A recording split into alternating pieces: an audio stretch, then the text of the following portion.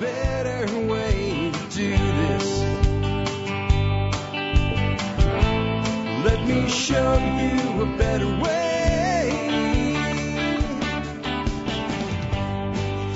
Hi, folks. This is Jack Spirko with another edition of the Survival Podcast. As always, one man's view of the changing world, the changing times, and the things we can all do to live a better life if times get tough or even if they don't.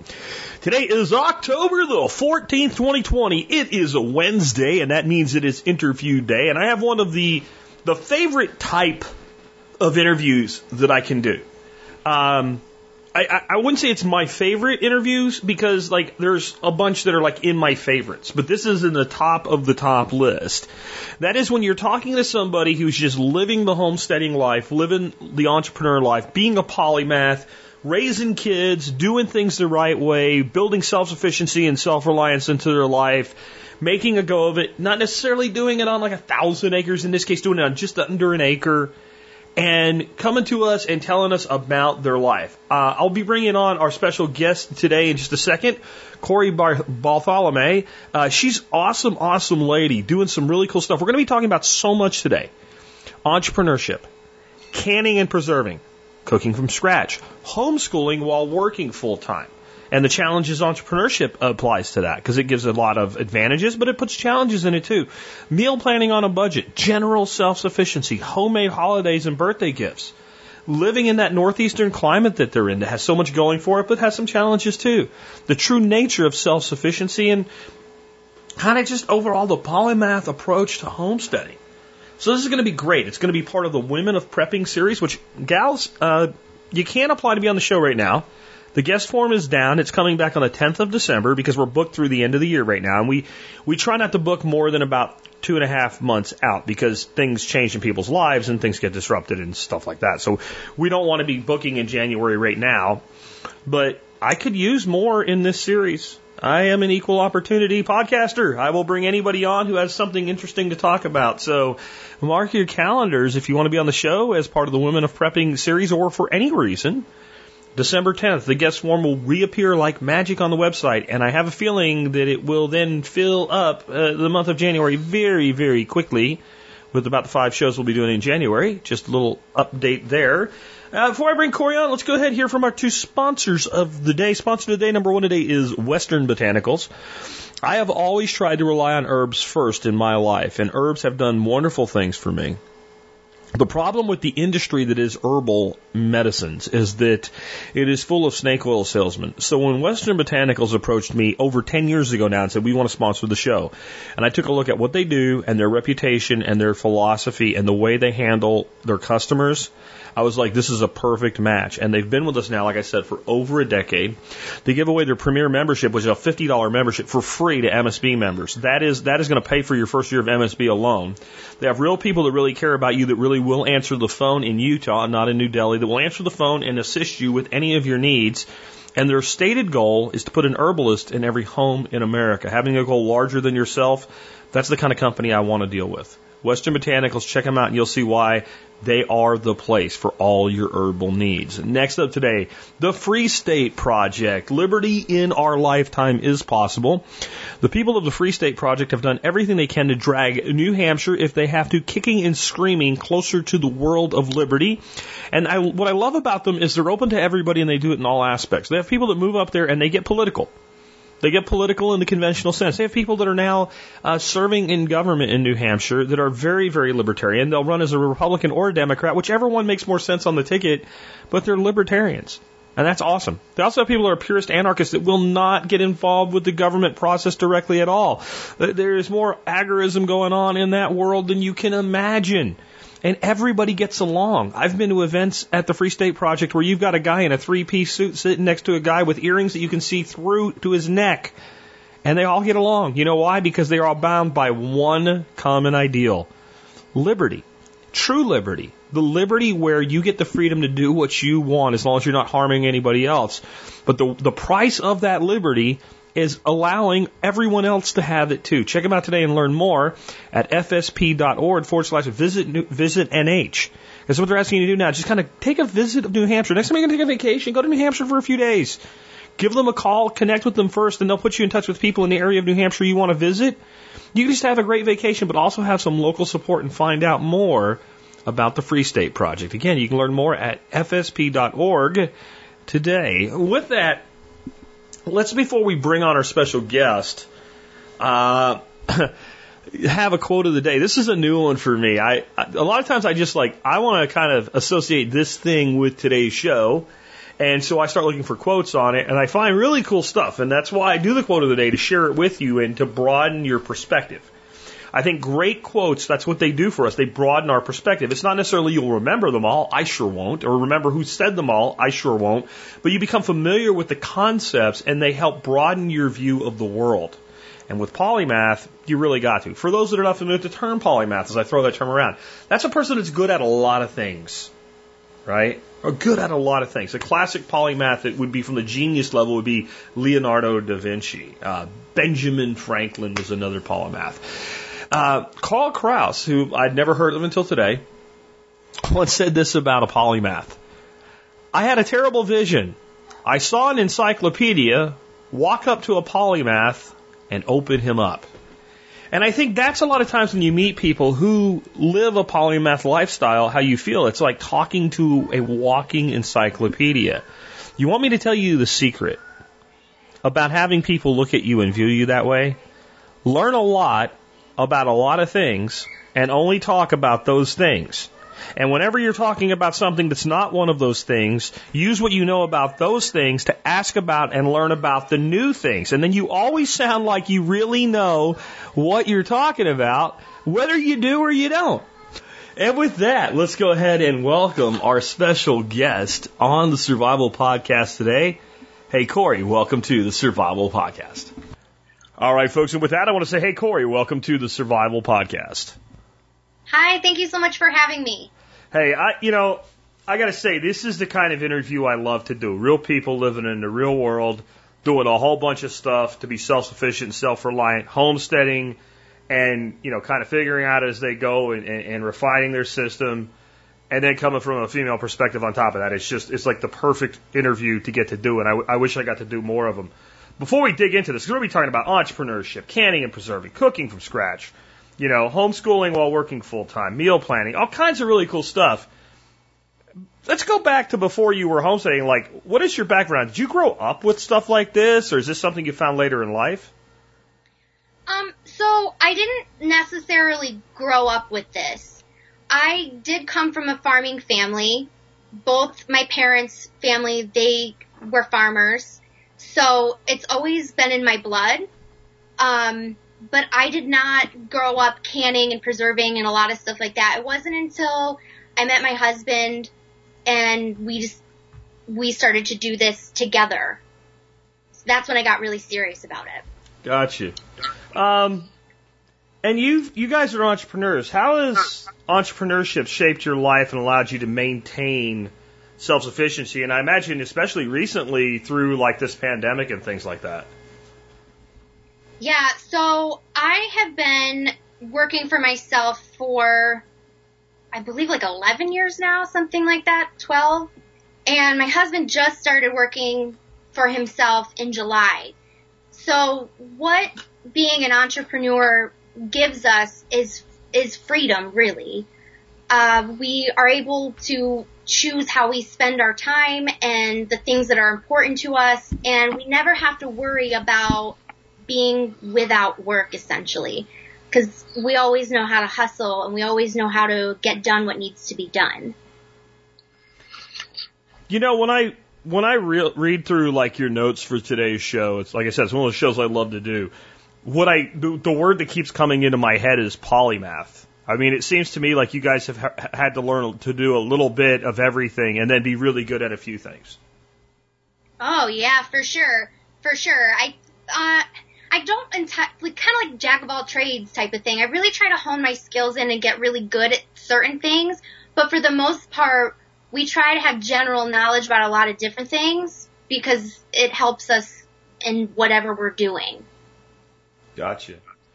So, you guys do canning, right? So, kind of what is your style and method for canning and preserving food in general? So I'm the canning queen. My husband does all the gardening.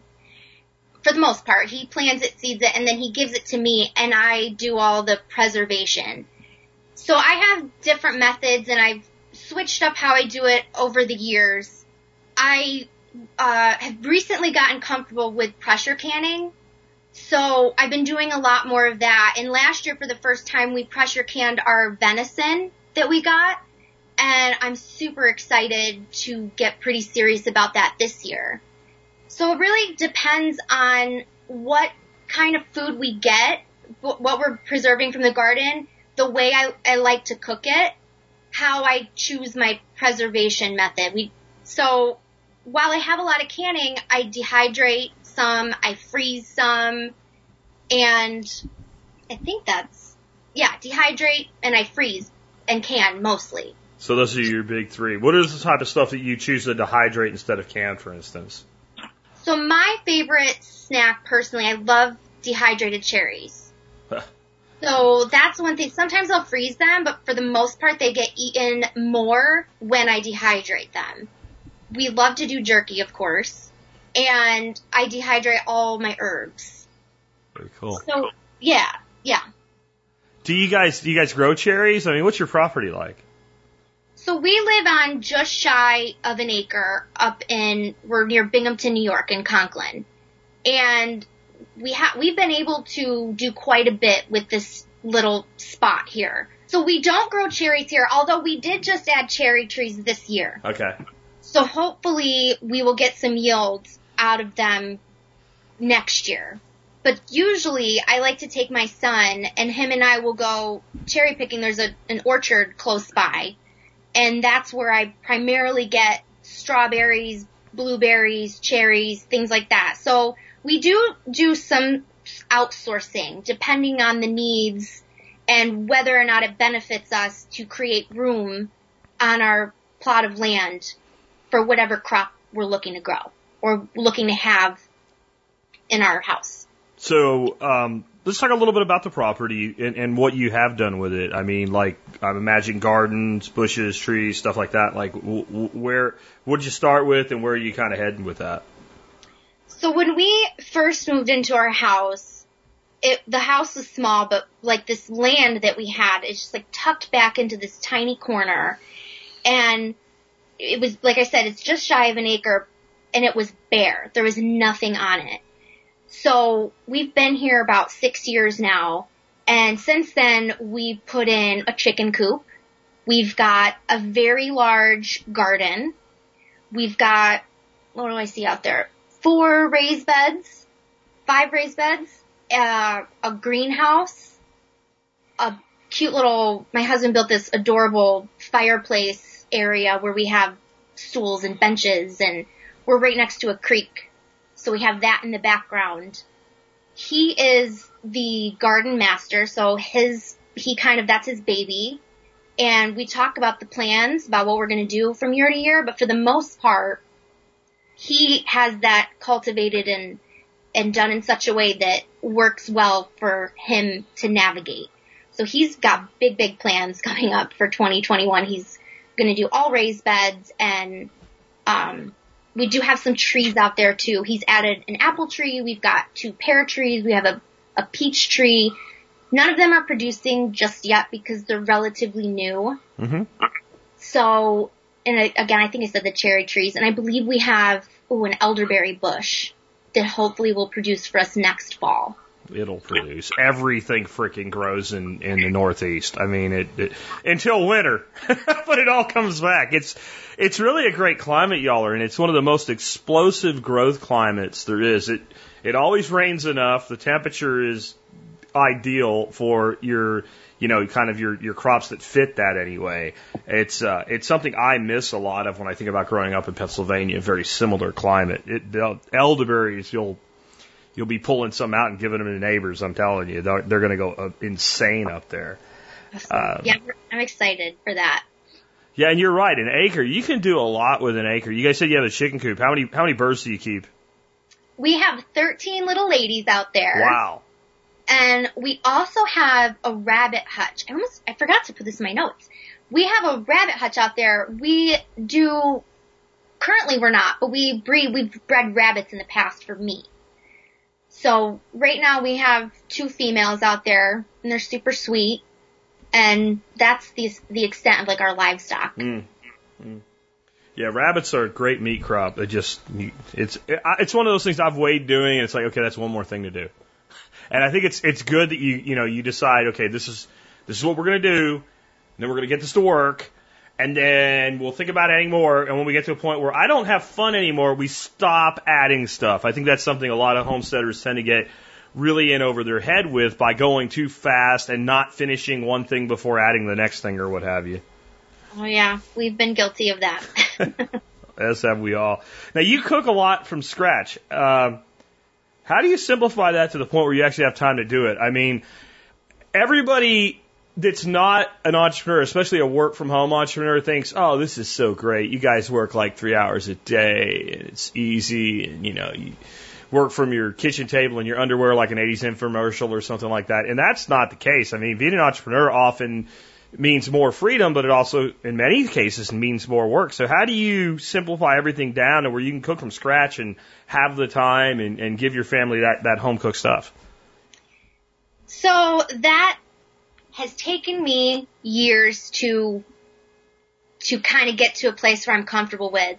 I've had to learn to let go of some things. I've had to learn to adapt a little bit. I think canning and preserving my summer harvest really helps to cook from scratch, and making sure that I've got like those staples set in place already for me, so that come wintertime, when we're crazy busy with work or whatever, dinner can be ready in just a few minutes. I can pop open a can of venison. I can heat up a can of green beans and mash some potatoes, and dinner's ready. I also, there's certain things I do like mostly in the wintertime, but like I'll bake bread every other week, and I'll make 2 loaves at once. It takes no extra time. Freeze one, and then I have the other. So you just learn these little tricks as you go along the way, and it makes things come together so much quicker when you don't always have time, Yeah, absolutely. And I mean, I think a big part of that too is balancing it with, okay, what will I put on the table and the kids will frickin' eat it, right? I mean, that's like so easy for me now because, I have grandkids. Mm-hmm. When they don't eat, I send them home, right? Yeah. I mean, it's easy. Like, I remember being a father of, young kids and having to try to balance that all out. But I did find the magical secret to that is if you don't give them other things, they'll eventually eat what you make them. Yes. Yes, they will. If you don't always get out the box of mac and cheese when they're unhappy, I notice that a lot. And, you go to some place and people do a really good job of providing a great meal, and, mommy's there with her 5-year-old, and out comes she's making her own mac and cheese for her kid. I'm just thinking, man, I bet you're going to tell me how hard your life is. And I wonder if you're making it that way. And I think the simplified method of living, people learn to adapt to their environments, and provide a good environment. You get a good experience, I think. Yeah, totally. Cooking for kids is hard sometimes. Like, we've never really, with our son's pal, we've always introduced him to everything, but he's a picky eater. Yeah. Despite our best efforts. But I have some core recipes that I know are good for like Dan and I, and that I know, my son Gatlin will eat. So I try to cook as much of those as possible. And granted, there are nights I've been there. And I'm not ashamed to say that, but for the most part, I try to, like 95% of the time. Yeah. He eats what I put on the table. That's great.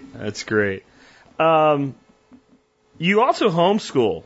What led you to make that decision? And then with the busy lifestyle y'all live, how are you able to do that? Because that's the number one question I get about homeschooling. How the hell am I supposed to homeschool? We work full time or what have you? Yeah, so it's been interesting. So our son is in 1st grade, so this will be our 2nd year homeschooling. We've always talked about doing it. I was homeschooled for part of my schooling career, junior high, 8th, 9th, and 10th. So I was familiar with the process. It was actually my husband who was like really pushing to homeschool. And it was me that was like, I don't have time, because even though I'm an entrepreneur, I don't work from home. I'm a hairstylist, so I have to go to my salon and work. Even though I get to make my own hours, I still have to be there. So it's been tricky, but it also requires so much less time than people realize when you actually sit down to do school. I would say when I sit down to do schoolwork with him, it takes me around an hour and a half to 2 hours. And some days we get it all in and I feel like I've checked all the boxes. And other days I'm like, this is not going to happen. We're just going to read books today. And we're going to find other ways, because he's a kinesthetic learner, so he likes to do things. He's a little boy, so he's constantly moving and going. So some days it's a lot harder to set him down and get what I think is quality work out of him. So you kind of learn to be flexible with that and meet him where he's at. And at 6, he wants to play games. He wants to be outside. He wants to be doing something with his hands. So I try to work with him from there. And my husband, he does the schoolwork with me. It's not just me doing it all. It's both of us doing it together. And we've even outsourced a time or two, like his grandmother will do a lesson with him, or his grandfather, or his auntie, or, whoever. So we all pitch in, we all do it together, and it's been a super fun journey. I'm kind of obsessed with homeschooling. It's one of my favorite things to talk about. Yeah, absolutely. So are you kind of doing a roll your own? Are you using a curriculum? Are you doing a mix? How are you coming at that approach?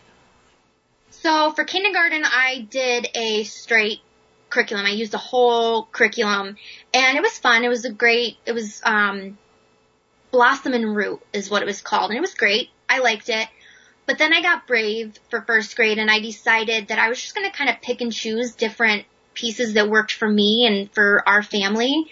So, and I kind of gave myself permission to not follow the curriculum page by page, pick and choose what works for us. He loves learning about animals, so I incorporate that any way I can. He really loves geography, loves learning about the different continents and stuff, so we incorporate that any way we can. But our primary focus right now, him being 6 and in first grade, is basic math and reading.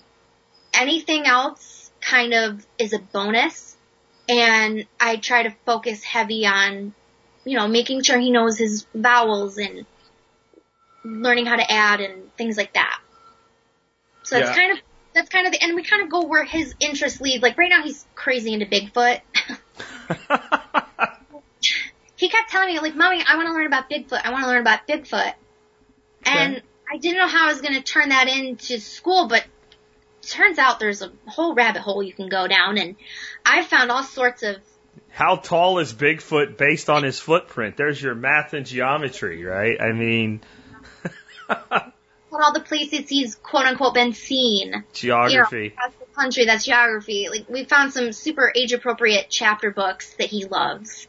Yeah. What would Bigfoot eat? Nutrition. I mean, you could, that's what I've been saying for years, that, this obsession with, some group of special bean-headed people that are better than you have to develop an educational program a specific way or it's not going to work is intellectually idiotic. I mean, people have learned the way you're describing for the majority of history. You're talking about outsourcing to grandma or whatever. I think it's good that kids learn from more than one source. That shows them that knowledge is not from that source, but knowledge is a thing that many people have access to that they can too.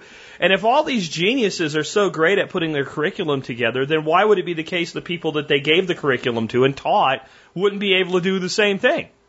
Right? So, you know what I mean? So we're this prestigious academic class that can educate children and you can't. Well, you educated me. So what you're saying is your educational program is so pathetic that it does not empower me to teach people what I've learned.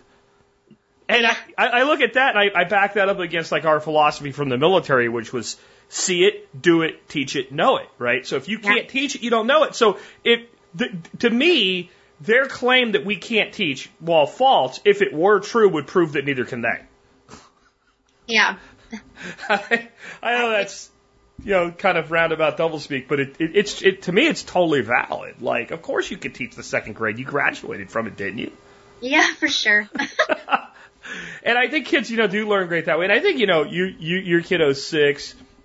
We're dealing kind of with a pseudo pre-K arrangement with a 4-year-old right now, mainly because it keeps her away from her brother while he's doing his schoolwork, so he can actually do it. And there's a dramatic difference in how a 4-year-old learns and how a 9-year-old learns. Our 9-year-old grandson at this point, here is your daily stuff, work on it, come to us if you need help. 9 days out of 10, an hour and a half later, I'm done. And we have an online portal we can log into and look at his work, and it's all great.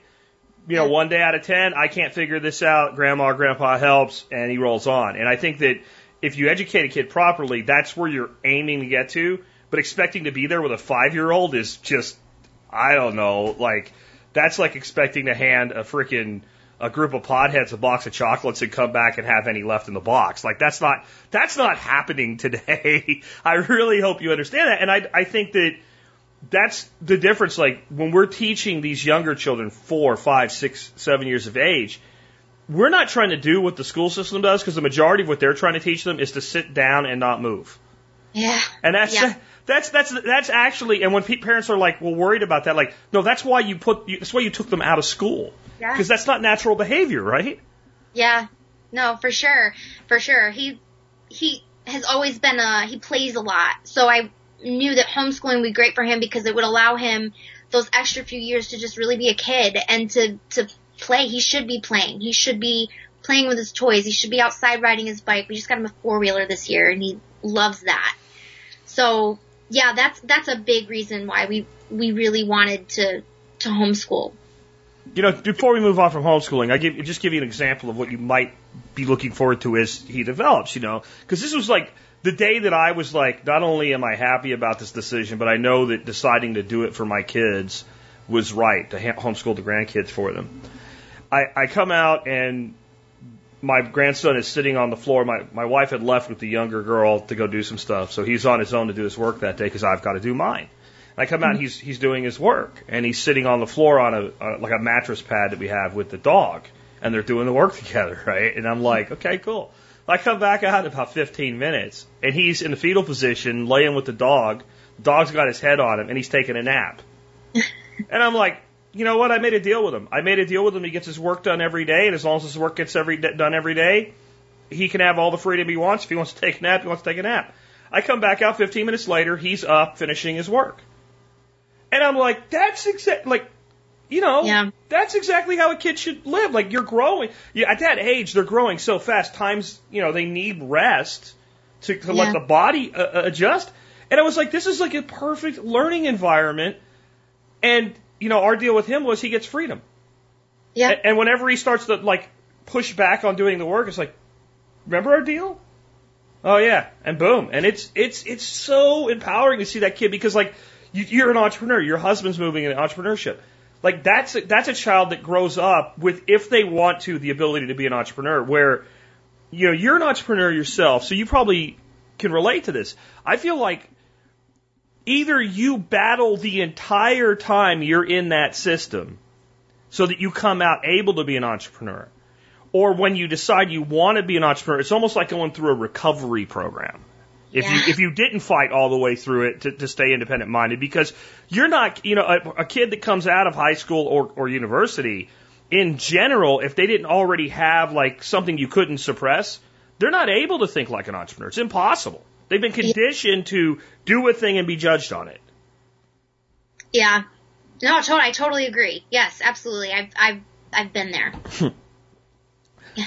So let's move on from homeschooling. We talked about like cooking from scratch, but I would imagine like one of the things that makes it doable, in addition to like having some core recipes and all this, is meal prep. And that's something I think not enough people engage in.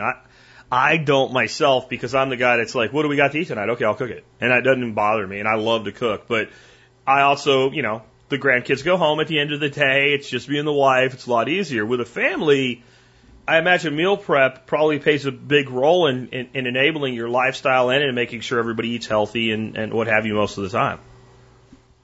Yeah, so I've done it several different ways over the years.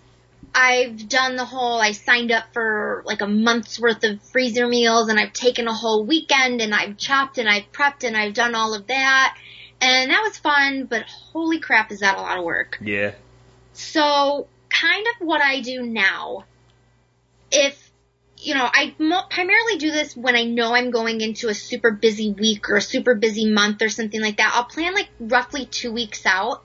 And my favorite types of meals to plan are like crock pot, dump and go stuff. So I've got it narrowed down. I combed through some recipes, and I've got this binder that I threw together that's got all of my favorite go-to recipes. And I'll just collect, 10 of them. Make sure I have all the ingredients, throw them all together quick, toss them in the freezer if I have to, and then dinner's ready to go for the next roughly 2 weeks. And I keep, and then I have like basic thing, like today I threw in a chicken, like a whole chicken from the crowd. I'll get one of those out once a week or something. Mm-hmm. And just mentally prepare. Sometimes I'll get real serious and I'll write everything down. But I think just going through and knowing your favorite meals as a family, ones like the back of your hand that you can cook so well, and everybody's going to eat. It seems overwhelming at first, but once you take the time to go through and find those few recipes and make sure you always have them at hand, it makes planning, so much easier, and you're happier at the end of the day. You're not rushing around trying to get fast food or, cooking that box of mac and cheese that your kid's asking you to make. So that's kind of the way that I've developed. I call it Cori's way because, I don't know, sometimes it makes only sense to me. I love that. It only has to make sense to you. One of the things I found with meal prep is meal prep doesn't always have to be, and I think this is part of what you're saying here, like this is a meal, but the items for the meal ready to go quickly. So, we kind of glossed over freezing. So, one of the things I always do, if I'm going to blanch and freeze green beans, because if you freeze a green bean without blanching it, you made a green stick that will never be edible. So, that or broccoli or anything like that that's going to be flash frozen. So, we'll blanch it, and we'll throw it on a cookie sheet, throw it in the freezer, and then once it's frozen, then put it in a bag. Yep. Right? And then that way, that doesn't if you've ever made the mistake of taking a bunch of blanched vegetables, throwing it in a bag, and then throwing that bag in the freezer, I hope you wanted to use all of it because you're gonna, right? I mean, it's that's just, now you have a giant green block. So if you've done that, and then in the freezer you have frozen green peppers, frozen green beans, frozen broccoli and other vegetables, and you've done that thing with the chicken, and you want to do vegetables with it at the end, well, you pull the chicken out of the crock pot, you grab a few handfuls of each thing, throw them in the crock pot, let them cook through, put it on a plate next to the chicken with the chicken juice on it, done, gravy, right? And so thinking that way when you're doing your preservation to how do I make this so if I want a handful of this or a full serving of this as a side, I can just grab it and go, is the number one thing I think you can do. It's like meal prep, and it's kind of what I had to do, because what you said about sitting on a weekend and making every meal for the week, I'd sooner, shoot myself in the head with an airsoft gun than do that. It's just, I'll tie flies, I'll reload ammunition, but I am not, right now I'm making massive amounts of food for our workshop, and I get a lot of pleasure out of it, but I'm also really glad when it's done. Right, for sure. I think, too, what a lot of people might miss when they first start doing food preservation is they think they have to do everything a certain way. Because you're talking about freezing green beans. Yeah. So we used to do that, and I do it on occasion. But I decided to can them for the first time 2 years ago because I wanted to practice pressure canning. And I was like, we don't really like the green beans that much. I'll just see how this goes. That way if I ruin them, I'm not that upset. It's not like I ruined venison. God. Yeah. So turns out we super love when we can the green beans. So now I don't even freeze them anymore because we don't really eat them that way. So I think that's important to keep in mind when you're preserving your summer harvest. Don't freeze a bunch of stuff if you don't like the way frozen carrots cook up. Don't can a bunch of stuff if you hate the way canned green beans taste. you want to preserve them in a way that works for you and your family. And you want to preserve them in a way that you know you're going to cook them. And so I really try to keep that in mind, like what's going to make this vegetable, this meat, whatever, the most versatile for me and my family so that I can cook it in as many different ways as possible. I agree with that, and that is about knowing your own family and what's going to work for you. And there's a lot of cool stuff. Like you mentioned, you guys can venison now, and like there are cuts of venison that is a fantastic idea for, because you've got this great, wonderful resource, but if you can't a backstrap, you have sinned against food. Like, right? I mean, like you don't do that, but so that's the deal, you figure out what works for you with this resource that you have. And one of the nice things about where you live is it is a very resource intense climate.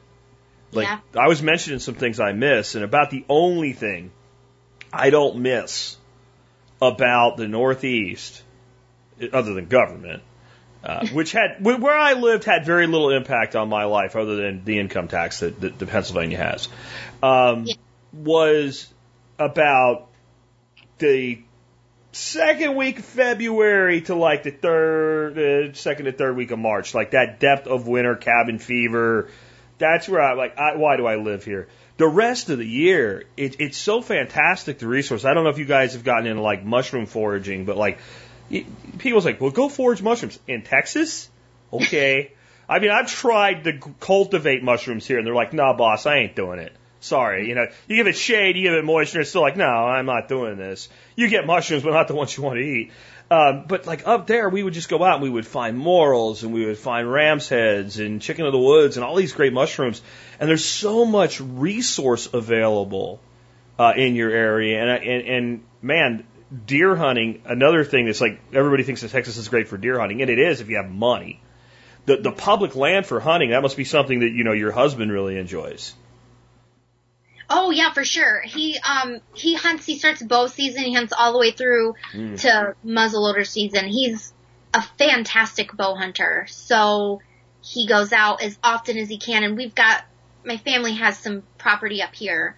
So he hunts on private land public land, and he hunts on our private land a lot. And we also, I have a dear friend. She is an amazing forager. I've not gone out with her yet, but she's every now and then will bring me some of her bounty, and she all the mushrooms you were saying. We also have a lot of wild leeks around here. A couple of my family members will forage for them. So yeah, I mean, this land is, and we've got this perfect little bubble nook over here in upstate that we've got great land to hunt. We've got great land for foraging and growing, and it's just a really beautiful spot. How do the seasons, I kind of mentioned that cabin fever period, and I always have friends like, get into ice fishing, man. Yeah, you get into ice fishing. I'm not sitting out on a frozen lake. I don't know. I think that like the ice fishing in places like Minnesota or something, the lakes get so thick, they like tow cars out there and shacks and stuff like that. And, it's like fishing in a house or something. And that was not how PA was. So, I mean, I know about that seasonality, but it also, I think, gives like a rhythm to life. Oh, yeah. I've been watching, I don't know if you've ever seen Tales from the Green Valley. I've been rewatching that on YouTube, which is a fantastic series out of BBC on like what was life like in the 1600s in the countryside of England. And it's all built around that seasonality. How does that affect you guys? So I love living by the seasons. I got so excited when you said that. So I never used to live that way, live seasonally, but now it has just a totally different meaning for me. And it's a total rhythm to our life. So there are times when we're really, really busy. The garden is booming and we're taking care of that, and we're eating seasonally. So we're only eating we're not eating strawberries in the middle of winter unless I froze them or dehydrated them. We're really trying to eat with what's in season. And we're in the middle of fall right now, which is typically a super busy season for us, canning and preserving and stuff.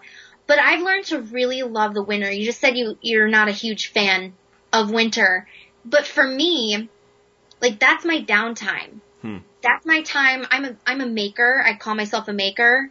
So that's when I can do all my crafts and I can, cozy up and read all the books and I can do all the things because I worked so hard during the summer and the fall to, get us all ready for winter. We can just kind of cozy up and make yummy food and spend time together as a family. So the winters I've come to really look forward to because they really are. I mean, God, they're gray and yucky, and if there's not snow on the ground, like what's the point? So, but I've come to really appreciate that season, and it really helps me recharge and by the time, March comes along, we're itching to get back out and build up the garden again. So seasonal living is everything. Like that's how we do everything in life right now. Just to be clear, I don't hate winter. I hate the depth of winter. It's like, okay. I miss the snow and all that from up there, right? So like going into the holidays and even like second season archery for us was like first week of January, you're cold out in the woods and all, but you come home to a big steaming bowl of bean soup or something. Yeah, that's all good. You get into about mid-February though and you're like, yeah. I'll tell you this way, I felt about that the way I feel about the F-35s strafing over my property right now, right? So back when I first moved in, this house, and Lockheed's only a few miles from here, and like these two F-35s with their wings almost touching come screaming through just under supersonic, and it was like, that's really cool. About 3 years, I'm like, yeah, I'm over that. I don't need, and that's how I would feel about the winter every year. This is awesome. I'm out fox hunting in the snow and tracking them down and, running my trap lines and all. And now it's like February 17th and it's like 3 degrees, which just is, I'd rather it be 0. 3 is insulting. It's like I don't get the credit for 0 and it's cold as crap and there's nothing to do and I'm stuck in my house and I want to be out hunting, fishing. It's not even worth scouting at that point. You go out, your face freezes. No. But, I think it makes you appreciate that explosive spring then. Like For you were sure. talking about wild leeks and all. Like that's one of the first things to come around. Like you're like you love that. Or for me, it was trout season. When they open the trout streams up, like it's just so explosive. And that seasonality is something I miss because we pretty much have hot and dry, hot and wet. Really cold, and then like even when it's really cold, you get like 2 days of that, and then it's hot and dry or hot and wet on both sides of it. I mean, like, and I do miss that a great deal, and it does give that life rhythm that you're talking about. Yeah. The February time, March-ish, I always say that's a good time to plan like a trip to Florida. Like go get out of. I have family that lives down south, so like for me, that's a good time. Because don't get me wrong, like I love the winter, I love being cozy and stuff, but I hear you. There gets to a point where like, oh, okay, that's enough, and that's always a good time to, because you're not doing anything in the garden. It's usually kind of slow as far as work goes. It's a good time to go play in the sun for a little bit. Yeah. That's almost kind of like the COVID lockdown, right? Like at the beginning, it's like, oh, it's no big deal. I'm like, no, I need to go somewhere. I need to go somewhere bad. just to kind of reset the mind. Yeah, it is a good time. Of course, that's when all of you guys go to Florida and mess it up. Anyway, I did not go this year. How is that's a joke. Anyway, because my family were transplants from the Northeast down to Florida, so I get to make fun of it. Anyway, you guys are both entrepreneurs. That creates some uncertainties. How do you guys handle that with parenting and homesteading and all that stuff? Man, so we have not figured it all out. So Sure. we're just, I will preface it with that. So I've been an entrepreneur for a lot longer than my husband, so I'm kind of used to being slightly uncertain, but how we deal with it is we communicate a lot. So we sit down together a lot. We look at, what's coming up, money wise sometimes. I'm assuming, is that what you're saying? Like Yeah. money wise? Well, that too. I mean, anything, whatever, however you want to take that. Work wise. So I think you're going to have times where you're both not busy, and that can be stressful. But I think it's important to make sure you're always doing what you can do to promote your business and just, you gotta always hustle. I don't know any other way to say it other than you just have to always hustle. And we've also kind of, designed our life in such a way that we have learned to live smaller. So we've learned to live without some things.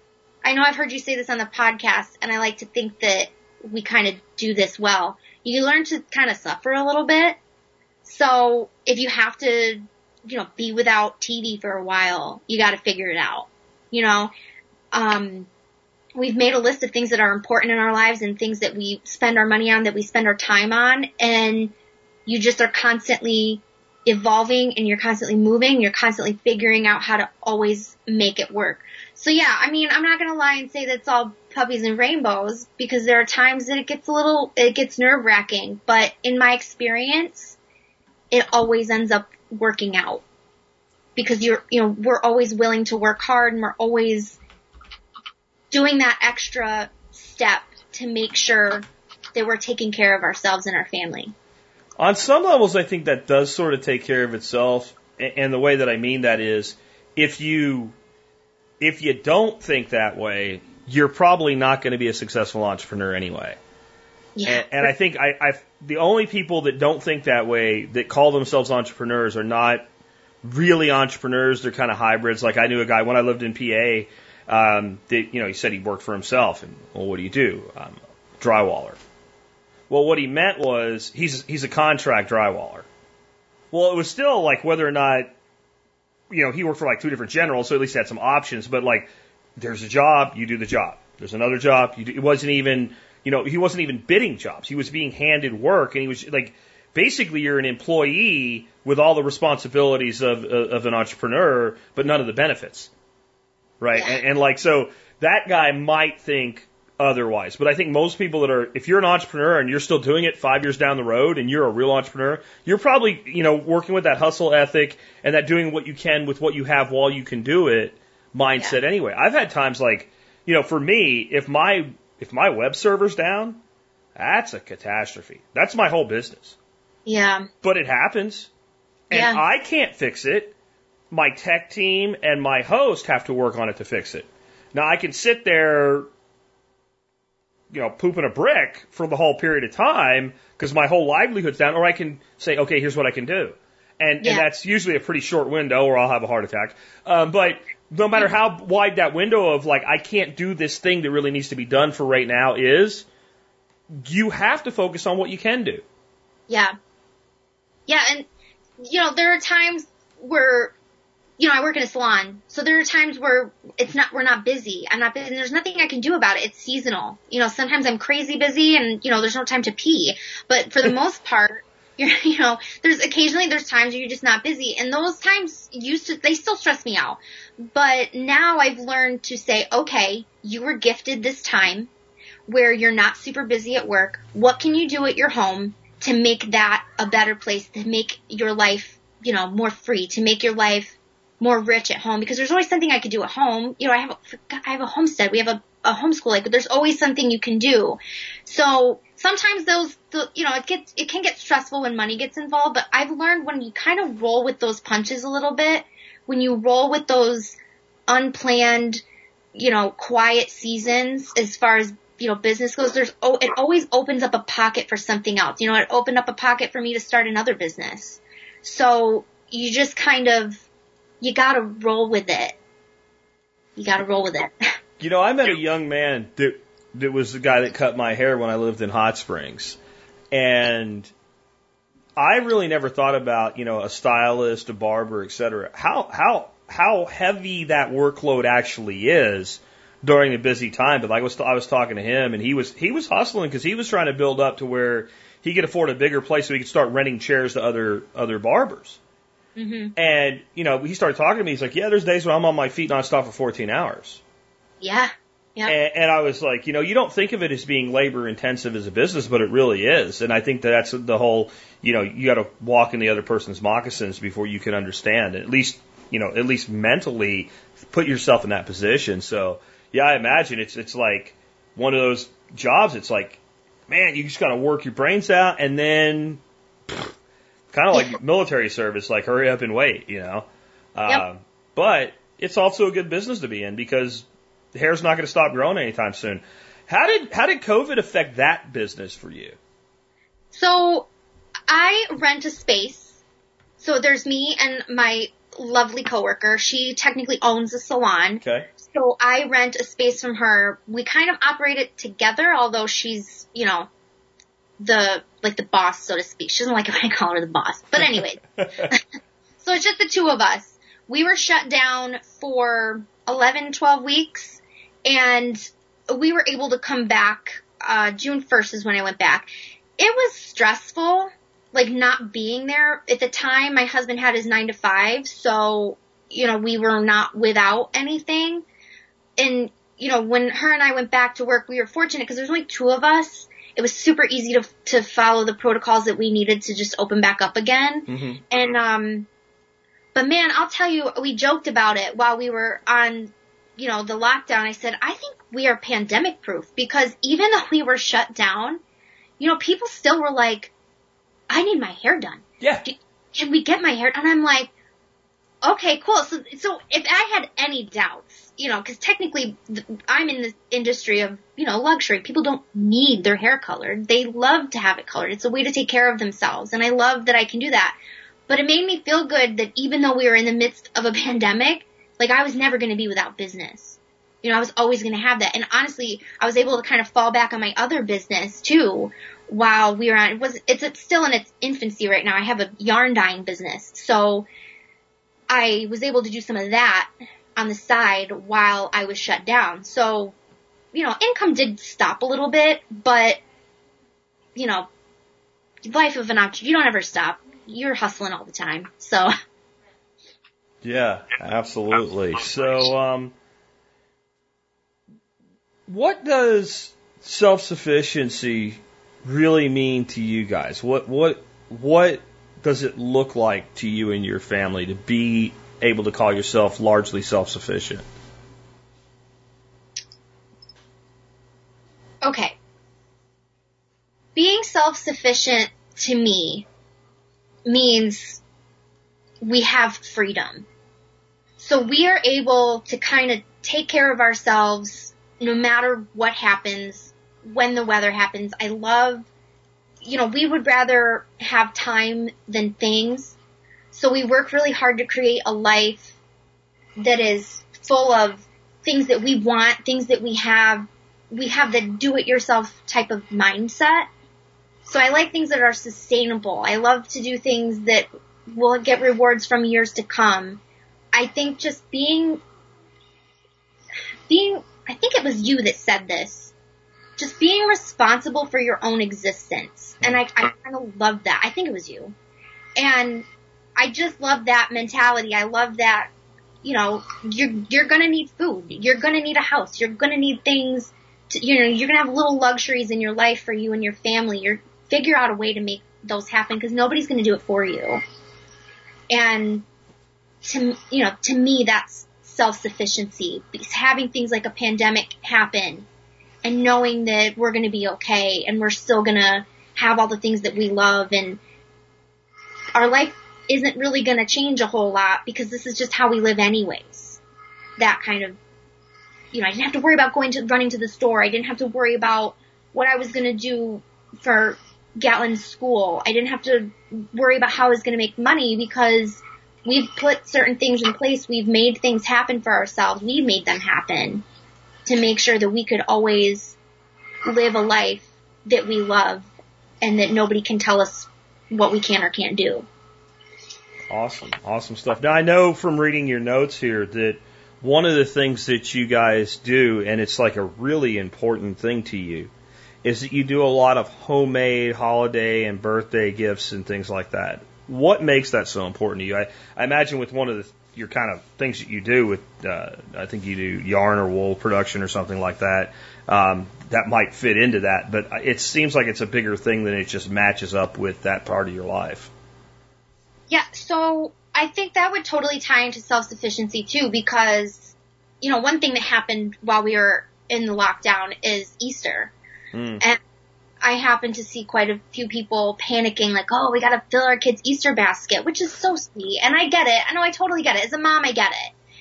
But I think it challenged me because I said, all right, cool, Cori. You have Easter coming up. You want to make this special for your son. How are you going to make that happen without, by staying? Also, I love staying home. I will preface it with that. So it wasn't like I wanted to stay home. So I challenged myself. I'm like, what can you do? So every holiday, every birthday, I make sure that my son and my husband, they get something that's homemade from me. And it can be all sorts of different things. So for quarantine Easter this year, I made my son an outfit. I've been really working on my sewing skills. And I made him these cute little swim trunks and a t-shirt to match. And I made him a stuffed animal dinosaur that I knew he would love. And then I took it a step further because I'm like, you gotta have candy for your Easter basket, right? So I made some homemade peanut butter cups and I stuck them in his basket with some of our farm fresh hard-boiled eggs. And it was just so, I thought it was all stuff that I knew he would love and that really I loved spending the time and doing it for him. And I really love making gifts for people. My husband, he got last year, I think for Christmas, I made him bacon jam, which was kind of fun. So for me, I think I love doing those things at the holidays. That's what makes them special. That's what makes us be able to be a little bit more self-sufficient because I don't have to go out and worry about, oh my God, like spending a ton of money on Christmas. I know how to show my love and give from my heart in other ways. And, I just love it. I just love making things. So I think that's why it's super important to me. Very, very, very cool. Well, I appreciate you being with us today. The only thing I see on here, I don't see you have a website or anything like that, which probably makes your life a little bit easier to live because it's so much work to document things. I kind of wish you had one though, but you do have an Instagram where you share stuff like that, right? Yeah, so people can follow us on Bartholomay Homestead. We have an Instagram, we have a Facebook, and I post a lot of stuff on my own Instagram as well. And I've got a lot of, my different yarn stuff on there, and anything I'm making and anything that we're doing on the homestead, you can find it all in there. Website's in the works. I don't know, I've got plans, but we'll see. For right now, that's kind of how we're doing all of our stuff. Gotcha. Well, hey, I appreciate you being with us today, Cori. It's been a great interview. Like I said, these are some of my favorite interviews to do. And thanks for spending some time with us today. Hey, thank you so much for having me. This has been a super fun experience. Again, these really are my favorite types of interviews. And if you have a story to tell about your life that is in some way similar to this format, it doesn't have to be the same thing. I don't want everything to be the same thing. But definitely consider marking your calendar for the 10th of December. That's when the guest form will go back up, especially in those downtime of winter. You're going into January and February is what we'll be booking for then. These are great shows for that period of time. So get on the site on the 10th and get that form filled out if you want to come on and tell your story about your homestead or your life or anything you got going on that you would want to share with the TSP community. With that, let's go ahead and wrap things up today. Let's start by reminding you, hey, there's a really easy way to help support the Survival Podcast and the work that we do. It's T-Spaz. T-Spaz, T-Spaz, T-Spaz, right? If I say it 7 times, T-Spaz, T-Spaz, T-Spaz, that's 7 times. Now you can't forget it. And that's a trick. Marketing trick. But really, what is T-Spaz? T-Spaz is where I do all my reviews of the products that I buy online. And if you're going to shop online, you can see all of those reviews. You can know 100% that if I recommend something, I've bought it, I spent my money on it, and I would buy it again, or I would not recommend it to you. I don't have one of these sites where I have like 10 of everything and tell you the best one is this, and then for the mid-price, no. I bought this because this is the best bang for the buck. This is the best way to be frugal and not cheap and make the best purchase. Integrity is my brand. It's the T-Spaz brand. And if you start your online shopping there, no matter what you buy, though, you will help us out. That's the really cool part of it. Today's item of the day, I've brought this around a lot this year. I learned about it from Nurse Amy of Doc Bones and Nurse Amy Doom and Bloom Expert Council folks. It's the Sacred 7 Mushroom Extract Powder. She originally found it, Bones is kind of at the high risk category for COVID. And especially early on, we didn't know. They were doing everything they could to make sure, Do everything you can to protect yourself. And one of the big problems that people with COVID get into is what's known as a cytokine storm. That's when your immune system attacks your own body. And so she did this research and found these 5 different mushrooms that have been shown to reduce cytokine storm in cancer. So she shared that with me, and I read this study, and I have it linked to it, and this is an amazing study. But I started digging deeper into it, and the 5 mushrooms in that study were there, plus 2 more. And when I started looking into the anti-cancer properties, not just the reduction in cytokine storm during cancer treatments, but in the direct anti-cancer properties of these mushrooms, I knew that there was a lot of it to do with mushrooms, but I was blown away. And it was research and more research and more research. And I'm like, okay. And when I looked at this stuff, and I realized I could buy enough for my wife and I for half a year for $25, I'm like, at 14 cents a day, to give yourself this level of kind of a no risk possible insurance policy to either reduce your incidence of potentially having cancer, or if you do, to have a better chance of getting through it, that's not an issue. And I'm saying I can't say this stuff does anything because I'm not a doctor and don't play one on TV or on a podcast. What I'm saying is, I always say the science is not settled ever, or it's not science. There's always more to know about a thing, and there's always the possibility of being wrong. But there is a point where science becomes overwhelmingly in favor or against something. The science, when it comes to mushrooms and their ability to provide anti-cancer support to the body, in my personal opinion as a layman, is overwhelming.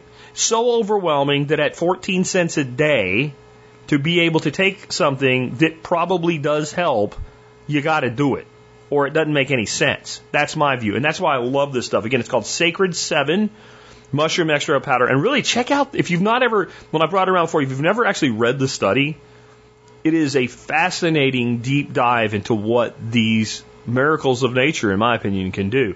The mushrooms that are in this are Agracious, Reishi, Cordyceps, Turkey Tail, and Maitake. That's the 5 that were in Amy's study. There's 2 more that are included in Sacred 7. They're Lion's Mane and Chaga. I mean, this is the best product I have found for the money on the market. And you know what it is? It's these 7 mushrooms in equal parts, dehydrated and ground up into a fine powder that will dissolve into warm liquid. Next ingredient, nothing. That's all that it is. It is a pure mushroom powder. When you use a 1/4 teaspoon a day. That's all you got to use. When you put a 1/4 teaspoon of it into a cup of coffee, and you put another cup of coffee next to it without it in it, and you taste the 2 cups of coffee, you could never tell which one you had put the mushrooms into, because it's such a small amount, and because coffee is so strong. Now you can put it in if somebody asks me, can I put it in tea? Can I put it in? You can put it in anything you want. Probably be good in soup because it's mushrooms, right? Even if it did have flavor. But you can do anything you want with it. It's just the way most people drink coffee. It dissolves completely in hot liquid. And so it's easy to, every morning, your first cup of coffee, drop a 1/4 teaspoon into it. I actually got a little 1/4 teaspoon measuring spoon. I keep it in the bag. And I'll tell you the truth, I take a big heaping teaspoon of it, or 1/4 teaspoon of it, so more like a half. You know why? Because it's cheap and it ain't going to hurt me. It's friggin' mushrooms. All right. With that, the other way you can help support us is be part of the Members Support Brigade. If you want to do that, just go to survivalpodcast.com, click on Members to learn more about that. And let's go ahead and rock on out with our song today. Except it's not going to be rock, it's going to be country. But it's kind of rocky a little bit because it's like, to me, the band that brought the classic rock sound into country music and transformed it. And that, of course, is Alabama. And there's some of that in this one, but they did more with it later on. This was kind of some of their early work. Even though it was released in 1980, I believe this song actually was first recorded and cut and written in 78. It's called Tennessee River, and it is one of their better-known songs. And like I've been saying, the year 1980 really, to me, in my opinion, is the point where the torch was passed from one generation of country music megastars to the next. The prior generation didn't go away. They still made great music for another 15, 20 years. Some of them, 40 years later, are still around. You know, I don't know how, but they are. Most of them have gone, but a couple of them are still around. So they didn't go away, but everything changes. Everything changes in 1981, 82, 83 about, when you look at the top 10 country songs for the year, it's dominated by these new players with this new sound. But it wasn't a sound like a lot of the crap now that has ruined country music. It was really great music. In 1980, though, you just got to barely see it in the top 5. This is the meat in the sandwich, so to say, in the middle, right? So we've had 2 of the old guard at 5 and 4. Today, Alabama, which is an old band now, right? People say, old Alabama. What the hell are you talking about? Alabama's not old. Yeah, they are. 40 years, man. And then tomorrow and Friday, you'll have 2 more of the old guard. And I think it's a really interesting thing to look at these points where music transforms naturally and becomes more. And I'm sure there's people that love the new country. I just ain't one of them. With that, it's been Jack Spirko with another edition of the Survival Podcast.